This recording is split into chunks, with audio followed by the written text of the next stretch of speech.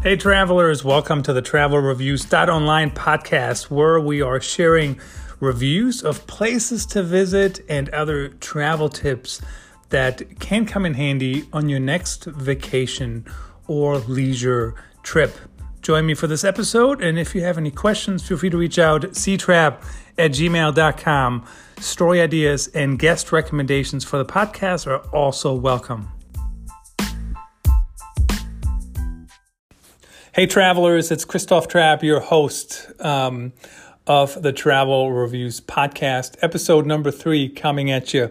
And I want to talk about flying business class on the 747 that British Airways still flies. I was just looking at some bookings the other day, and they still fly the 747. Certainly there's more 777s, and I still saw some 380s on the schedule. I had actually thought everybody had grounded the 380s, so maybe that's not happening anymore.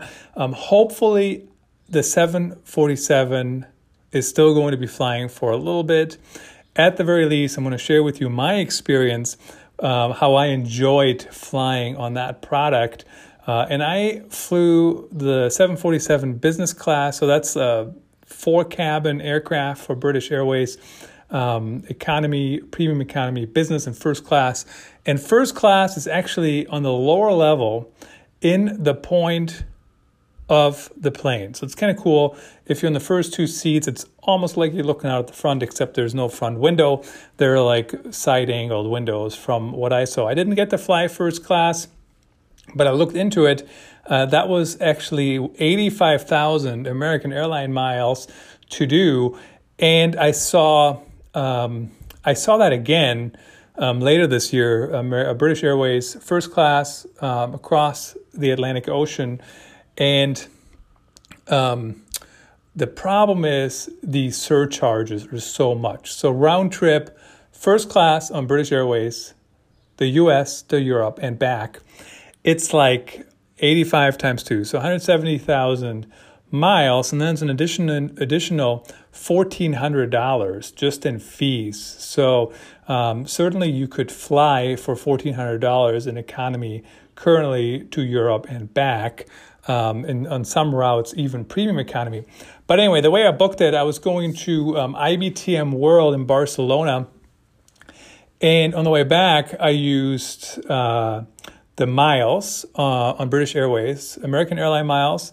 It was 57,500 miles one way in business class. And again, the fees were outrageous. I mean, you can book one way on American in business class on like a 787 or 777 or whatever for 57,500 miles.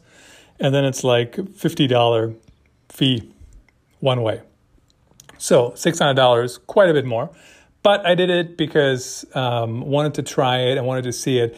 Definitely worth the experience. Not sure I would do that every time when I do an award ticket on points. But I was able to book that through American, and then I called British Airways, or maybe I tweeted at them. I don't remember for sure. But I was able to get what some people have called the best seat in business class. And that's actually, there's an exit row. Now, everybody has plenty of room, honestly, so it's not that. But it gives you a little bit more room to get out of your seat. So the seats are like, they face each other. So you're pretty close to your neighbor. And I was flying by myself. I didn't know the person sitting next to me. And until you put up the little partition, you're really close to each other. It's really kind of interesting. So it's not it's like 2 and 2 on one side and 2 on the other. And I was flying in the top level. So I would really recommend that. You're a lot higher, obviously. And there is, I don't know, maybe 10, 12, 15 seats, something like that. So it's almost like you're on your own little private jet going over the Atlantic. Now, it doesn't quite feel like that when you take off because 747 is huge and you're on the top. So when you look out, you can tell that you're quite a bit higher. And I have to say, I wasn't necessarily a fan of that. I can see why some people don't like that to be that high. But Definitely loved the experience. Glad I was able to do it, and glad I was able to get that seat. So the service, it was pretty good overall. It's a standard service. The seats are not the best business class seats I've ever seen. Certainly they're night and day from 40 years ago or whatever. I mean, I remember flying business class in 2003 maybe. Yeah, so that's like almost 20 years ago now. And they didn't even have lie-down seats. So, of course, on the 747, you have lie-down seats, kind of dated, honestly. But at the end of the day, you still have plenty of room, you still have plenty of space, and you can still sleep. So you put that thing down, you lie down in a little footrest that extends for your seat. So kind of interesting how that's put together, and definitely dated.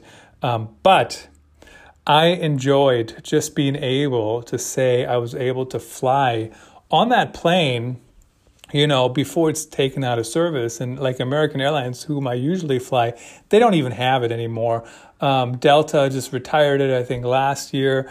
United doesn't have it. British Airways still have some. I don't know who else. Lufthansa probably. Chances that I fly Lufthansa are pretty slim, just because they're a different network, part of a different airline alliance.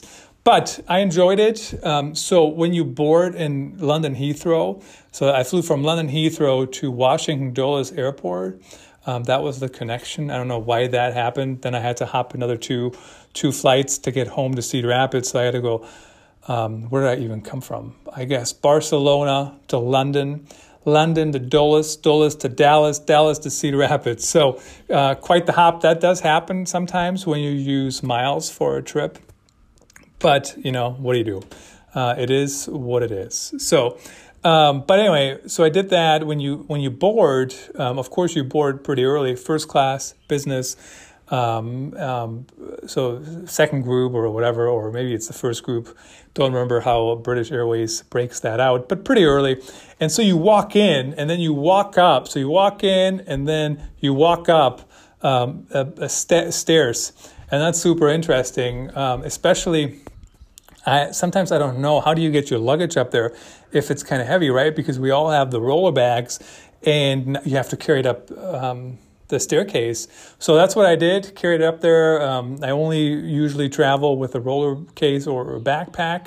That was a pretty quick trip, but still had that with me. So you had to carry it up there.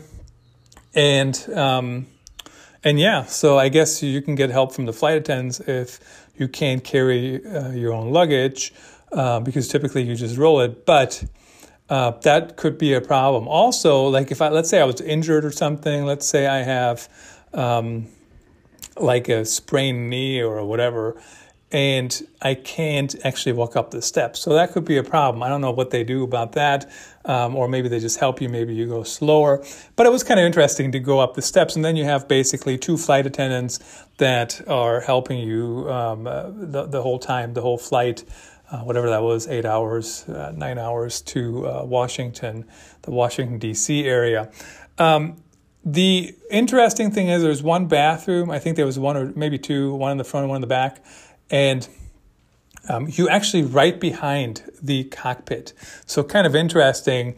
They use the same bathroom that's right there, and you're right behind the cockpit. So interesting to know that that's actually located on the second level of that huge plane. So overall, would I do it again? Probably not, just because the surcharges are really cutting into the finances there. But if I could tie it into some kind of other trip or whatever, that's what I did in this case.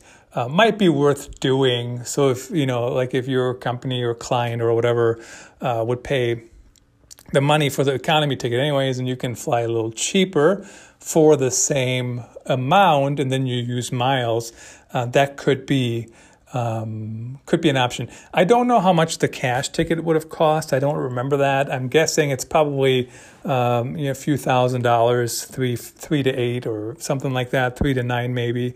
So I know that's a wide range, but definitely enjoyed the experience, and would do it again. Thanks for listening. I'm Christoph Trapp. I run travelreviews.online. I hope you check out the website, and thank you for listening to the podcast. Until next time.